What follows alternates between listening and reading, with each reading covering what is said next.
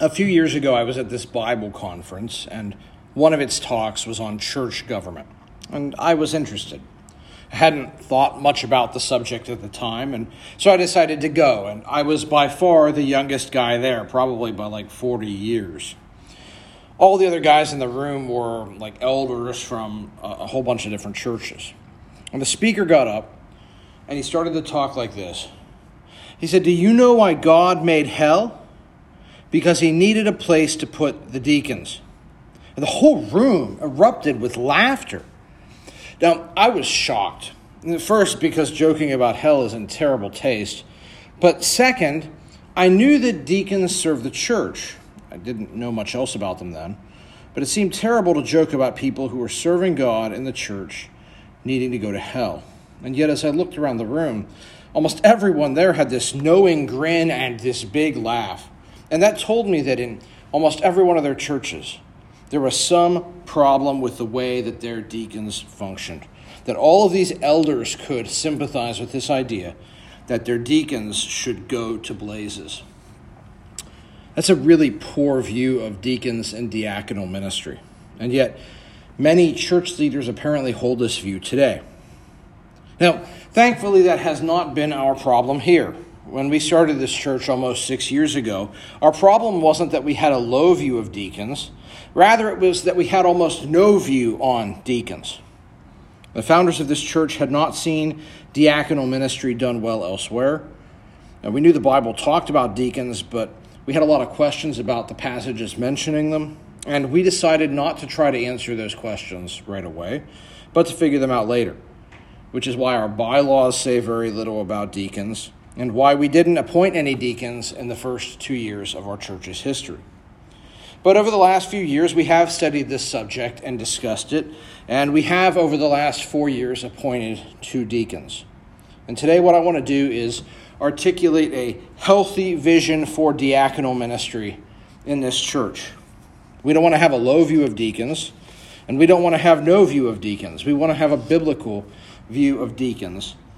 And this morning, as we continue our study in 1 Timothy, we come to the longest discussion about deacons in the Bible. Now, you might think this is an odd subject for a sermon. In fact, I don't think I've ever heard a sermon on deacons before. But this is part of the Scriptures. It's something that God wants churches to know and obey. And it's something God wants us to practice properly. After all, in next week's passage, Paul writes, chapter 3, verse 14 of 1 Timothy, "I am writing these things to you so that you may know how one ought to behave in the household of God, which is the church of the living God." The Apostle Paul is writing to his friend Timothy, who's serving at the church in Ephesus, which is all messed up. And Paul says, here are some instructions that will help your church conduct itself properly. And one of the instructions Paul gives for how a local church is to operate properly is about how the office of deacon is to be administered. And so God, speaking through Paul, tells us this is an important subject that we need to know and apply today. So today we're going to be in 1 Timothy chapter 3, verses 8 through 13. And today we'll look at 3 questions. First, what is a deacon? Second, who is a deacon? And third, what does a deacon do? Well, let's start with our first question. What is a deacon? Different churches answer this question differently. Many Baptist churches understand deacons to be the chief officers of the church. Other churches have officers called deacons who only function as groundskeepers and janitors. Still, other churches say that any congregant who serves the church in any capacity is a deacon. Lots of views about deacons. But what does the Bible say? Let's start by discussing this word, deacon. The English word is very close to the Greek word that it translates, which is diakonos. And diakonos means anyone who renders a service. From the fellows serving tables at the wedding in Cana in John 2, to the Lord Jesus himself who serves by dying to save sinners in Romans 15, anyone who performs any service, from the most menial to the most magnificent, to even Jesus himself, can be called a diakonos. Now, sometimes the New Testament uses diakonos as a title that describes recognized officers in the local church. And there are 2 passages in the New Testament that make this clear. I want to start by looking at them. The first is Philippians chapter 1, verse 1, which says, Paul and Timothy, servants of Christ Jesus, to all the saints in Christ Jesus who are at Philippi, with the overseers and deacons. So Paul and Timothy are writing a letter, and who are they writing to? The saints in Philippi, the believers who belong to the Philippian church, and to the church's overseers and deacons. This tells us that the Philippian church had not just members, but also officers. And let me say three things about these officers. First, there are two groups of them. There are overseers, which we talked about last week, and when we said there were a number of different terms used in the New Testament that all describe just one office in the local church, the leading office, which is sometimes called overseer, pastor, leader, and most frequently, elder. So the Philippian church had elders, and it also had deacons. Note that both the overseers and deacons here are mentioned, and they're described in the plural. There were multiple elders in the Philippian church, and we saw last week that is the New Testament model, a plurality of elders in each church. But there were also multiple deacons in the Philippian church. Now, I don't think that statement requires that there be a plurality of deacons in every church. I'll tell you why. Last week, we looked at Titus chapter 1, and there Paul told Titus, put what remained into order in some very new churches. And Paul told Titus to do that by appointing elders in each church. But Paul doesn't say anything there about appointing deacons. So I don't think that a church is biblically required to have deacons or a plurality of deacons. In some very new churches, like the churches Titus was tending to, there was not yet a need for deacons. But a more mature congregation like the Philippian church has found it useful not just to appoint one deacon, but to have several. And so I take from all of this that a church can have any number of deacons. Number two, notice in Philippians 1 that Paul indicates the overseers, the elders, are a distinct group from the deacons. This is important because, as I said earlier, in many churches today, the highest ranking officers in the church call themselves deacons. Now, usually these churches have one pastor who they consider to be their elder. And usually this pastor elder is below the deacons on the organizational chart of the church. But this is not the biblical model. And understand, this is more than a question of semantics. If the highest ranking officers of the church, the de facto elders, call themselves deacons, then two things happen. First, a church's leaders will ignore biblical passages that apply to them by saying, well, that passage is only about the pastor. He's an elder and we aren't. And so they will ignore biblical directives that apply to them. But second, if the church's de facto elders call themselves deacons, then we have to wonder who is it that is doing the work that biblical deacons ought to be doing. Ironically enough, it usually winds up being the pastor elder. So the elders call themselves deacons and ignore passages about the eldership, and the one person they call an elder winds up functioning as a deacon, plus having to preach. So churches that follow this model wind up with a lot of confusion, dysfunction, and pastoral burnout. No, elders are elders and deacons are deacons. They are separate groups which should be reflected in terminology and function. Number three, there's a hierarchy among these offices. The elders are listed first, then the deacons, and that's not accidental. We saw last week that elders lead, teach, and guard the church, and they do this as stewards, servants who manage something that rightly belongs to Jesus alone. The New Testament tells us the church belongs to Jesus in no uncertain terms. Colossians 1 says he is the head of the body, the church. Jesus reigns over the church like a head reigns over a human body. He is our Lord.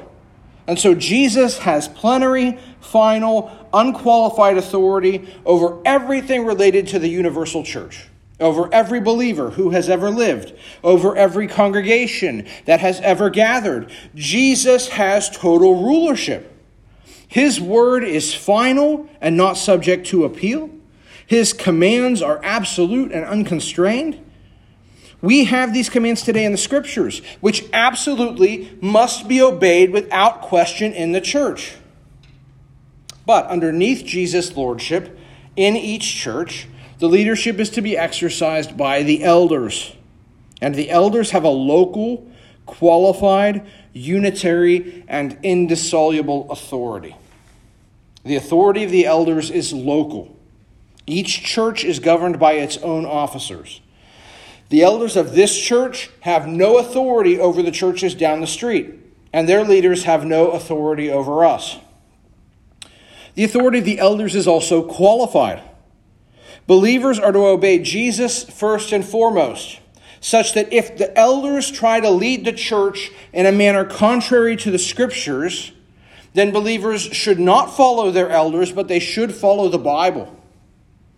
But where elders are acting within the scope of their legitimate authority over the local church and in line with God's word, then they have a unitary and indissoluble authority. Now, in this church, we believe that elders are installed by the congregation and are accountable to the congregation. But after that, over every question, except those very few matters that are reserved for the congregation's decision-making, the elders have authority over the church. And the elders' authority cannot be sliced up or given away. So the elders can't say, well, we want to have a church library, but we don't know anything about church libraries. So let's create a committee and just give away all of our authority over the church library to this committee. We can't do that.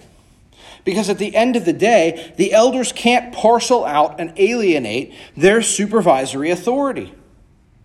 Now, the elders can enlist people to help discharge the responsibility of running the library. We'll talk about that in a minute. But the library, just like everything else in the church, still ultimately must remain under the elders' oversight, because Christ has tasked the elders to be his stewards. So the elders must oversee the church. The elders must oversee every aspect of the church, and they must do so in line with God's word, and they cannot punt on that authority. They cannot divest themselves of it. Holding that kind of authority over the church is what it means to be an elder. And because of that, we find passages like Hebrews 13:17. Obey your leaders and submit to them. Or 1 Peter 5, you who are younger, be subject to the elders. These are strong verbs, obey and submit. The church is to obey the elders so long as doing so means that we're still obeying Christ. But now we come to the deacons. And the deacons are subordinate to the elders. They're not over the elders, we said a minute ago. Neither are the deacons equal alongside the elders. You find this in some churches, which see their officers as being like Congress, having two houses. Instead of the Senate and the House, they've got the elders and the deacons. And for anything to be approved, it's got to go through both houses. But that's not the biblical model. The deacons are not a second equal chamber of church government. Or sometimes churches say, well, the elders, they have authority only over spiritual matters, and the deacons, well, they have control of finances and buildings.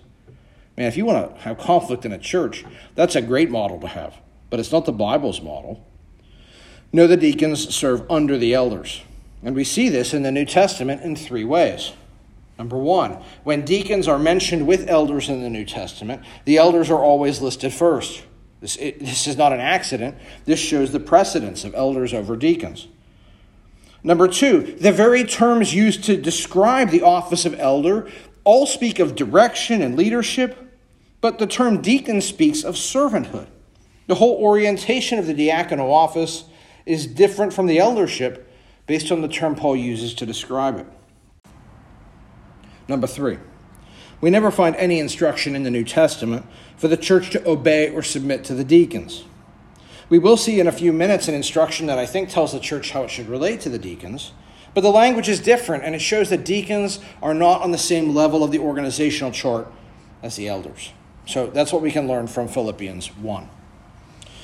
We come now to the second passage that talks about deacons in the New Testament, and that's our main passage this morning, 1 Timothy 3. If you've got a Bible, turn there. And let's just start by looking at the first two words of our passage, 1 Timothy 3:8. He says, deacons likewise. This word likewise is an important structural marker in 1 Timothy. We find it back in chapter 2, where Paul is trying to stop certain practices that are disrupting congregational worship in Ephesus. He says, I desire then that in every place the men should pray, lifting holy hands without anger or quarreling. Paul doesn't want the church's prayer time to be marred by aggressive, angry prayers. But then Paul says in chapter 2, verse 9, likewise, the same word, likewise also women should adorn themselves in respectable apparel. By using this word likewise, Paul's indicating there's some kind of similarity between these two instructions. Yet one is directed towards men and one is directed towards women. Well, what is the similarity? At a minimum, these two commands are similar in that they're both trying to stop something disruptive to corporate worship. And so that tells us that when Paul uses this word likewise, he's joining ideas that have conceptual similarity, which speak to the same kind of matter, and yet he's joining two things that have some level of difference. Well, in the same way now, in chapter 3, Paul's talking about church officers. He's just described the elders, but now Paul says likewise. He's going to address the same sort of issue, church officers again, but now a different aspect of church officers, not elders, but deacons. And from this progression of thought, we see the same ideas we saw back in Philippians 1. Deacons are officers of the church, like the elders, but deacons are distinct from the elders, and deacons are under the elders, or listed second. So that's the answer to our first question today. What is a deacon? A deacon is a church officer who is distinct from the elders and subordinate to the elders. Now, this leads to our second question, which is, who is a deacon? And that's what 1 Timothy 3 is all about, the qualifications for the office of deacon. And here we must make another observation. Some churches say any Christian who serves in any capacity is a deacon. Now, the New Testament tells us every Christian should serve in a local church. Now, 1 Corinthians 12 says every believer has received a spiritual gift. 1 Peter 4 says, as each has received a gift, use it to serve one another. So every believer is to serve. But the office of deacon has certain qualifications that not every Christian can meet. And so that tells us that any Christian who serves in any capacity is not automatically a deacon. All of us can and must serve, but only those of us who meet the qualifications can be deacons. So deacons are qualified people who are publicly recognized by the church as being official servants of the church in some capacity. Now, what are the qualifications for the deacon? And Paul explains them by telling us now 5 things about deacons. The first thing he says is that they must have godly character that reflects a sincere faith. Paul explains this character with 5 statements. So we've got 5 subpoints under the first group of 5 items. All right. First, Paul says their character must be dignified. The Greek word here speaks of a serious person who is worthy of respect. Deacons are the kinds of people everybody looks at in the church and says, that's someone who takes their faith seriously, who's really living out what they believe. That's the idea. Second, Paul says that the deacon is not double-tongued. The idea here is someone who uses their speech in an insincere way, saying one thing while meaning another, playing word games, or always telling someone what they want to hear. That kind of person must not be a deacon.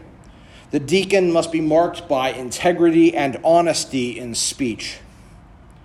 Third, Paul says the deacon must not be addicted to much wine. Just like elders, deacons must not be characterized by drunkenness. The Bible never forbids drinking, but it always condemns drunkenness. And the deacon must have self-control, especially with respect to alcohol. Fourth, Paul says, the deacon must not be greedy for dishonest gain. He can't be serving the church to get rich. He's not to be characterized either in or outside the church by an intense desire for money. He must have integrity in his dealings so that what he earns is an honest wage, not gained through deception or criminality. Finally, Paul says that deacons must hold the mystery of the faith with a clear conscience. The deacon has to be a believer. He has to hold to the mystery of the faith. This word mystery refers to things that were formerly concealed, but now have been revealed. And in 1 Peter 1, Peter says that the Old Testament prophets prophesied about the grace that was to be yours. They searched and inquired carefully, inquiring what person or time the Spirit of Christ in them was indicating when he predicted the sufferings of Christ and subsequent glories. So the Old Testament prophets, they wanted to know what was going to happen, but they didn't comprehend it. And yet 1 Peter 1:12 says the things that have been announced to you through those who preach the good news to you by the Holy Spirit, that's what they didn't see. The gospel is the mystery of the faith, the full humanity and deity of Christ, his death and resurrection, salvation by grace alone, through faith alone, in Christ alone. That is the mystery of the faith that has now been revealed. That is what a deacon must hold to. And more than just believing that, the deacon has to hold to the faith with a clear conscience. Back in chapter 1, Paul used the language of a good conscience twice to talk about what it means to be a true Christian leader. In next week's passage, Paul says that false teachers have a seared conscience. Their lives are so mired in sin that sin doesn't bother them anymore. But the deacon, like the elder, he's not to be like that. The deacon is to live out what he claims to believe. His life should reflect his doctrine, so he maintains a clear conscience. Now, just like the qualifications for an elder, these are not the qualifications of a super saint. These are the descriptions of the life every believer is called to live, and which we can live by the power of the Spirit. These qualifications are not saying that deacons must be sinless. They aren't. But generally, their lives should cohere with the sort of life the believer ought to live. That's the idea. Now, that's the first thing Paul says about deacons. They've got to have this kind of a character. The second big thing Paul says about deacons is that a deacon is someone who has been distinguished by previously serving the church well. 1 Timothy 3:10, Paul says, "And let them also be tested first. Then let them serve as deacons if they prove themselves blameless." This is one of the most important and yet least obeyed instructions in the whole Bible about church leadership. The deaconship and eldership are not jobs that we give to people with the hope that someday those folks will become qualified to hold them. It's not like, well, we see some potential here, so let's give you the title and hope it works out. No. The deaconship and the eldership are jobs that we only give to those people who show that they're qualified and show they can handle them. In fact, one of the things I look for in recommending people for leadership in this church is whether they're functionally doing a lot of what the job entails even before they've already been given the title. But we don't just give the title elder or deacon away to anybody. We certainly don't want to do what one church here in town does. When they see that a man isn't in regular attendance in church like he ought to be, they say, "Hey, come preach in our pulpit," or they make him a deacon. We don't give the title elder or deacon away as an incentive for a man to attend church. People who are not known for attending church with regularity, they shouldn't be rewarded with church office. They should be corrected with church discipline. To be a deacon is a weighty task. The Lord Jesus, speaking through Paul, commands that we give this office only to someone who has demonstrated an ability to discharge tasks that were assigned to him in a blameless way, a way that is above reproach. Paul says this means we've got to test someone who we are considering for office. Give them responsibilities. See how they're discharged. Did they follow our instructions? Did they get the job done? Was it done well and on time? Friends, when we work in church, we're not to cut corners and do a shoddy job just because it's volunteer work. We're to work unto the Lord when we serve him. We're to do our best.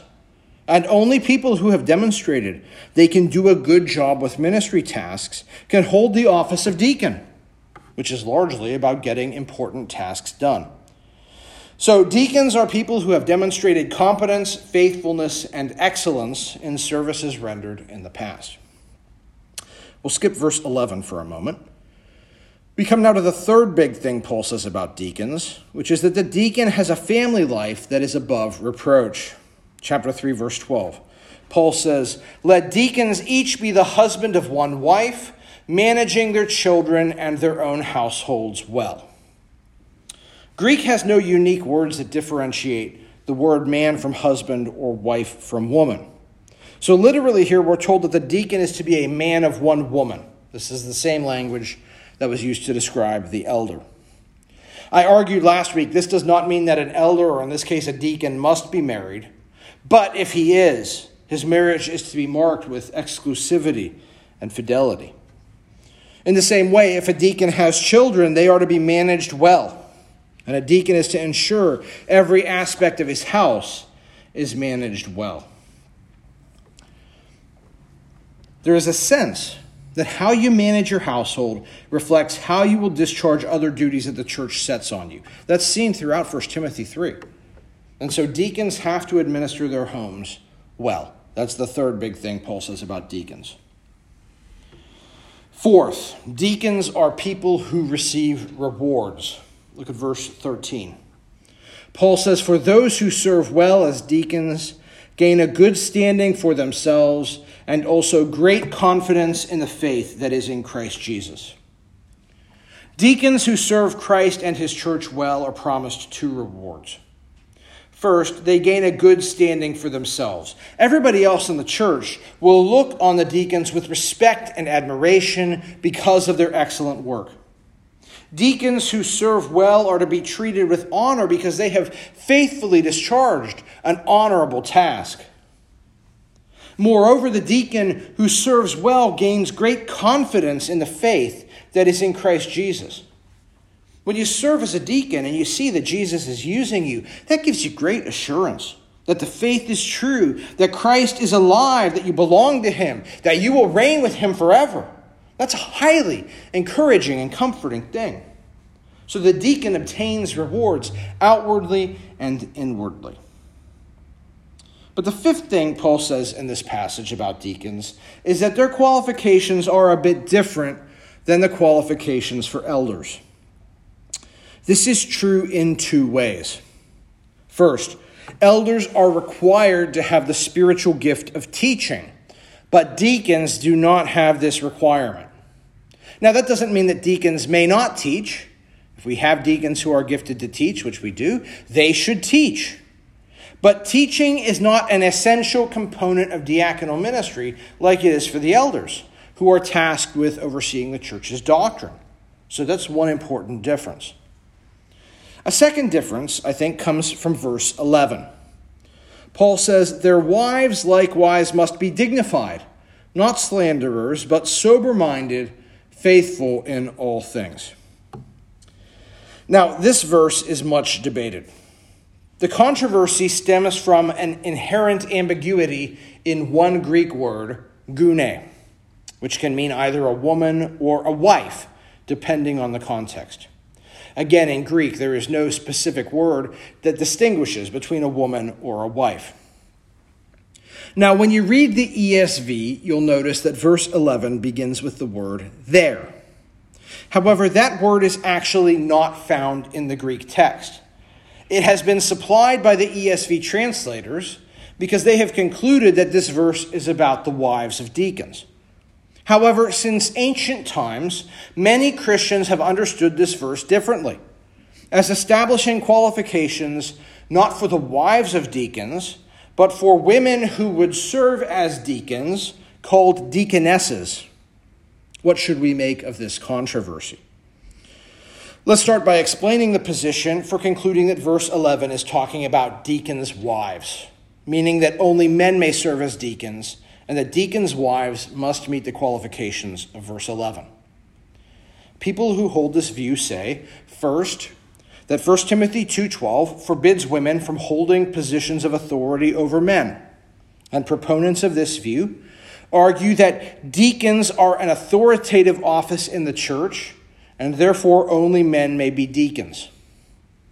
Second, they argue that 1 Timothy 3:12 says that deacons must be men of one woman, which would be nonsensical if applied to female deacons.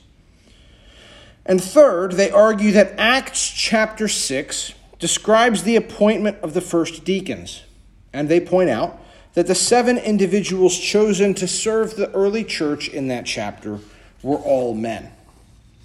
These are good arguments, but they are not decisive. For starters, when 1 Timothy 2:12 describes the exercise of authority, it most likely means to prohibit women from exercising the office of elder, which is introduced 3 verses later. And because the authority that Paul prohibits women from exercising is joined in that verse with the word teaching, which again sounds like it's talking about the authority of the eldership, which is an office that primarily exercises its authority by teaching. Moreover, deacons are not elders. While elders discharge authority, as in final decisional governance for the church, deacons do not. Deacons may be tasked with responsibilities, but those responsibilities flow from the elders. And because the elders still maintain final decisional authority over whatever deacons do, the true authority for those matters still resides in the elders, not the deacons. Moreover, while it might be odd to describe deaconesses as one-woman men, Greek is a language with gendered nouns. And in groups of men mixed with women, we would expect those groups to be described using masculine nouns. So it is possible that all deacons, male and female, could be described in Greek as one-woman men. That is, people who are faithful in their marriages because of this nuance of gender within Greek. Alternatively, if that's not correct, one-woman men might simply be a qualification that only refers to male deacons. Moreover, Acts chapter 6 describes something that is indeed similar to the appointment of deacons.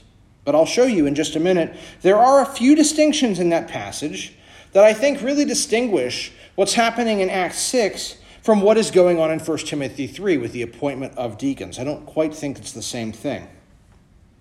Moreover, to hold that 1 Timothy 3:11 puts qualifications on deacons' wives is very odd, because earlier in chapter 3, Paul put no such qualifications on elders' wives.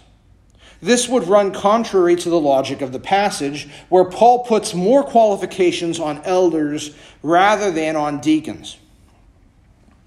Beyond all of these arguments, there are also additional arguments that suggest that this verse describes qualifications for female deacons. First, where we find the word gune without any qualifying language, that is, without a possessive pronoun or an article, we would ordinarily translate this word as woman, not wife. So there's not a good grammatical reason for translating this word as wives. Second, not only does Paul say women, but he says likewise women.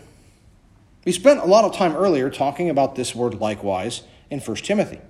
That when it appears, it describes something that is similar to what came before it, yet which is also slightly different. Like in chapter 2, where Paul says to the church, here are some things you've got to stop doing that are disrupting congregational worship. And then he gives a command to men, and then likewise he gives a command to women. Now again, we find this same word in this same position between instructions for men and women. I think it is most natural to understand the use of likewise here to be functioning in the same way. We have 2 instructions related to a common office, the office of deacon. In the first instance, we have instruction about male deacons, just like in chapter 2, where we had instruction about male troublemakers.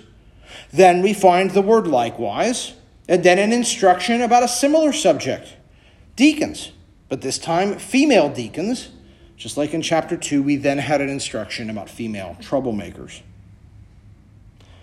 Third, in Romans 16, 1 and 2, the Apostle Paul describes a woman named Phoebe, whom he calls a servant, a diakonos, of the church at Cenchreae.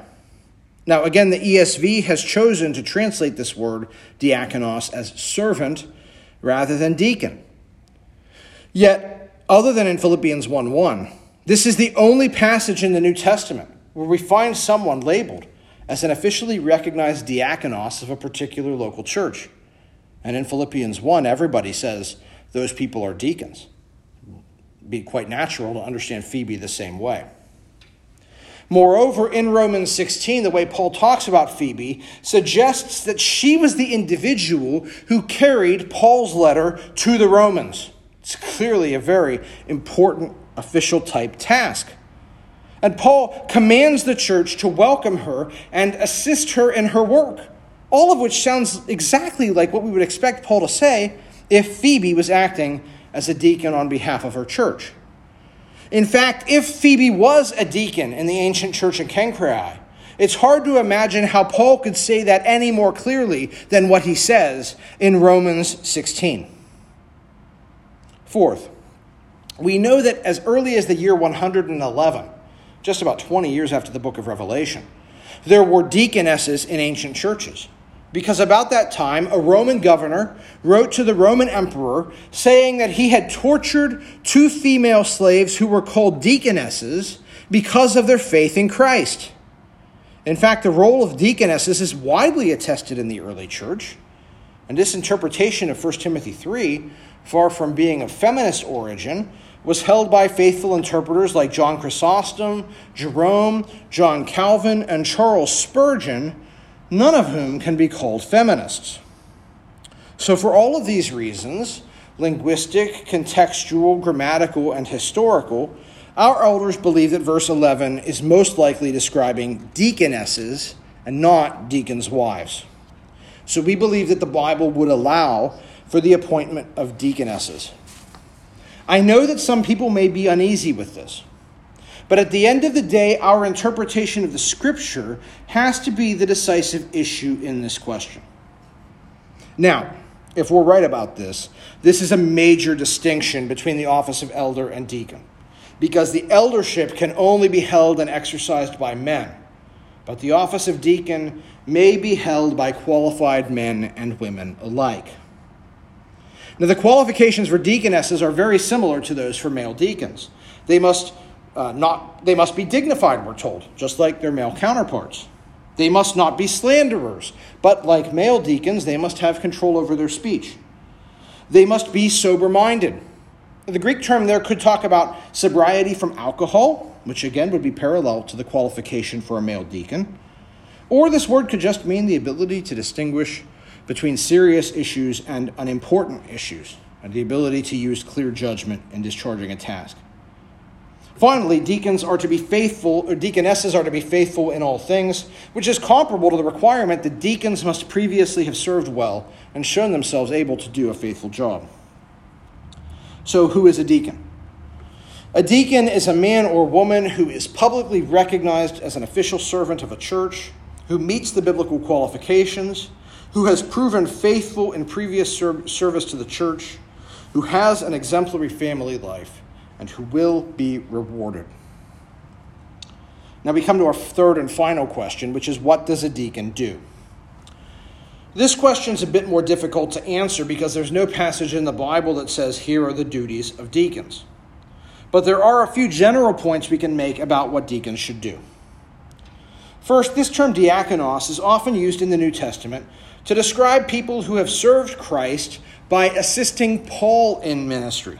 So Tychicus, one of Paul's assistants, is referred to as a diakonos of the Lord in Ephesians 6 and Colossians 4, because he helped Paul. In 1 Thessalonians 3, we find the same word used to describe Timothy. He's called a diakonos because he helped Paul. And so in the same way, I think we can understand the office of deacon as similarly functioning as an assistant to the elders. There's great evidence found for this in a very famous passage in the book of Acts. Acts chapter 6, beginning in verse 1. Now in these days, when the disciples were increasing in number, a complaint by the Hellenists arose among the Hebrews because their widows were being neglected in the daily distribution. And the 12 summoned the full number of the disciples and said, "It is not right that we should give up preaching the word of God to serve tables. Therefore, brothers, pick out from among you 7 men of good repute, full of the Spirit and of wisdom, whom we will appoint to this duty. But we will devote ourselves to prayer and to the ministry of the word." And what they said pleased the whole gathering, and they chose Stephen, a man full of faith and the Holy Spirit, and Philip, and Prochorus, and Nicanor, and Timon, and Parmenas, and Nicholas, a proselyte of Antioch. These they set before the apostles, and they prayed and laid their hands on them. This passage describes some of the earliest days of the church. Controversies have begun to break out among the early believers, and here a new problem emerges. The church has grown larger, which is great, but as it's grown, it hasn't organizationally made plans to be able to continue providing for the church's needy widows. And so some of the widows who spoke Hebrew were still getting the food that they needed, while other widows who spoke Greek were being neglected. This may have been because of sinful discrimination, or it might have just been an accident due to the fact that the Hebrew-speaking widows knew the people who were distributing food better than the Greek-speaking widows did. But for whatever reason this is happening, it's a big problem. It's threatening the unity of the church. So the apostles stood up and they said, "This isn't the sort of thing we need to be dedicating our time to. Our job is to minister the word, that is preaching and teaching. And our job is prayer. We need other people to handle logistical and organizational duties in the church that we can't spend the time to deal with." And they invited the church to select 7 godly men to execute these duties, which Peter calls serving tables.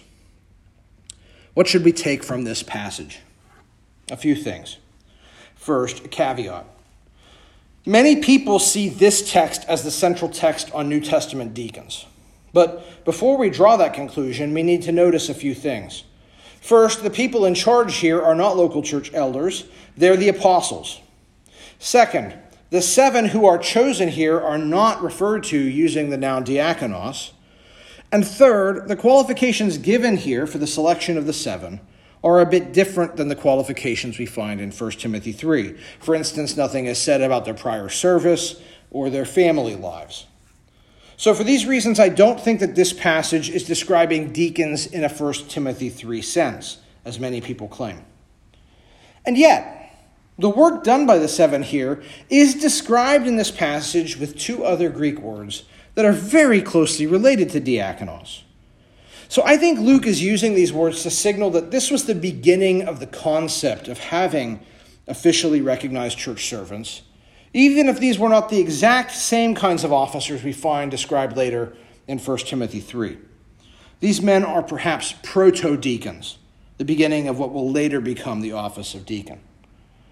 But their service here is instructive, I think, because it lays down a precedent for the later, more clearly defined deacons we find in our passage. So what did these 7 proto-deacons do? They accomplished tasks that the apostles needed done, but which the apostles themselves could not manage effectively alongside their other tasks. So these 7 were vital assistants to the apostles. And I think that's a great way for us to think about deacons today. The deacons help the elders get vital church work done. What kinds of work? Well, the apostles then, like church elders today, have to give primacy to the duties of prayer, preaching, and teaching. And yet there are many logistical, organizational, and physical duties that have to be performed in the church. In Acts 6, the 7 are said to serve tables. Does that mean that deacons should only distribute food?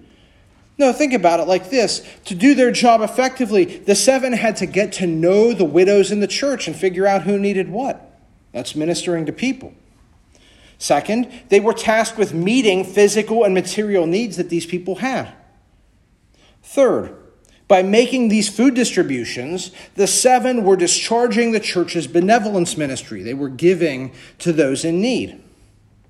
Fourth, by dealing with this problem, they were solving a problem and helping bring unity to the church. And friends, I think all of these are absolutely vital spheres that deacons today need to address. Deacons are not just groundskeepers or facilities managers, although when that stuff has to happen, usually it is more deacon work than elder work. That is something deacons can and should do, but it's not the only reason we have deacons. In the same way, in our church right now, our current deacons have assigned tasks like music or security or men's ministry or facilities. But our deacons are not only to function in those areas of the church's life. The deacons' tasks must be varied, and they must address different needs as they arise. Being a deacon involves people work. It can involve managing people. It can involve ministering to people, either people that are part of their own ministry as a deacon. So Kyle sometimes has to manage various musicians under him, but sometimes he goes and helps people who are in the hospital. Sometimes deacons have to go and tend to widows and the elderly and orphans and the most vulnerable members of our church community. And often deacons will have to learn what physical needs these vulnerable members have and tend to them. Moreover, being a deacon can involve the management of church money, including the distribution of our benevolence fund to our members, or helping to work in our treasury and account for the inflow and outflow of our finances. Being a deacon generally involves being on the lookout for problems and coming up with ways to solve them. And sometimes the solution is obvious and can be dealt with immediately by a deacon without having to consult the elders. Sometimes it means going to the elders and saying, hey, there's a big problem developing with this person, and you need to know about it, and getting further instructions. Deacons assist the elders by discharging responsibilities that the elders assign to them, by helping to comfort and serve church members in need, and by keeping their eyes open for problems and their minds engaged in looking for solutions. And that's why we need deacons, and that's why we need to respect our deacons, because they perform a vital service for our church, handling important logistical and tangible duties, allowing the elders to focus on the ministry of the word and prayer. So that's what a deacon is, who a deacon is, and what a deacon does. I'd like to close with some exhortations. First, if you have needs that you would like the church's assistance with, we need to know about it. Suffering in silence is not noble. And if you're a part of this church, we've got deacons who are here in part to help you meet these needs. Joe Ranch and Kyle Sishin are our deacons. Their contact information is in the bulletin. We hope to appoint some more deacons soon. If you're part of the church, I want you to know it's good to call on your deacons and get to know them and ask them when you need help, especially if you're elderly or dealing with health problems. We have people who are ready to help you. Please give them an opportunity to serve you. Second, I want you to aspire to serving this church as a deacon. The eldership is reserved only for men who have the gift of teaching and meet all of the other qualifications we talked about last week. But diaconal ministry is open to men and women who have all sorts of spiritual gifts. And while being a deacon is a very high and responsible calling, the truth is many more of us will meet the biblical qualifications for a deacon than we will for an elder. And that's a good thing, because being a deacon is a wonderful office to hold. It's something Christ rewards and that the church honors. Aspire to being a deacon. This leads to my third exhortation, which is we should consider the list of attributes we find in our passage. Because not just because these are the qualifications for a deacon, but these are good things to examine ourselves by. Because what a deacon ought to be, his character, this is the same kind of character that each believer should pursue in our own lives. First, are you a believer? Have you repentantly entrusted yourself to Jesus, his deity, death, and resurrection? If not, you're lost. You don't belong to him. Repent and believe in Christ. But if you are a believer, do you have a clear conscience? Does your life reflect the truth of your profession? Examine yourself by this list. Are you a dignified person? Does your life show that you take the faith seriously? Are you known for honesty and guarding your tongue? If not, why not? Do you have self-control, particularly with alcohol? Do you have a problem with greed? Worship God, not money. Do you have your family life in order? How's your marriage? Are you faithful to your spouse in thought, word, and deed? Are you a responsible parent, training your children in the admonition of the Lord? These are good things for us to all ask ourselves, regardless of whether we ever serve as a deacon. Have you ever served in this church? If you wanted to be a deacon, have you rendered any service that would allow us to say, well, you've certainly proven yourself to be a faithful worker in the past? Friend, if you're a believer, God has given you a spiritual gift. It's on you to learn what it is and develop it. If you are serving in this church, are you working hard and being faithful at your charge? Would your service be what Paul calls blameless? Or is it half-hearted? Examine yourself by this list. And friends, if you want more responsibility, if you want to serve more in church, come talk to the elders. We've got lots of ways to put you to work.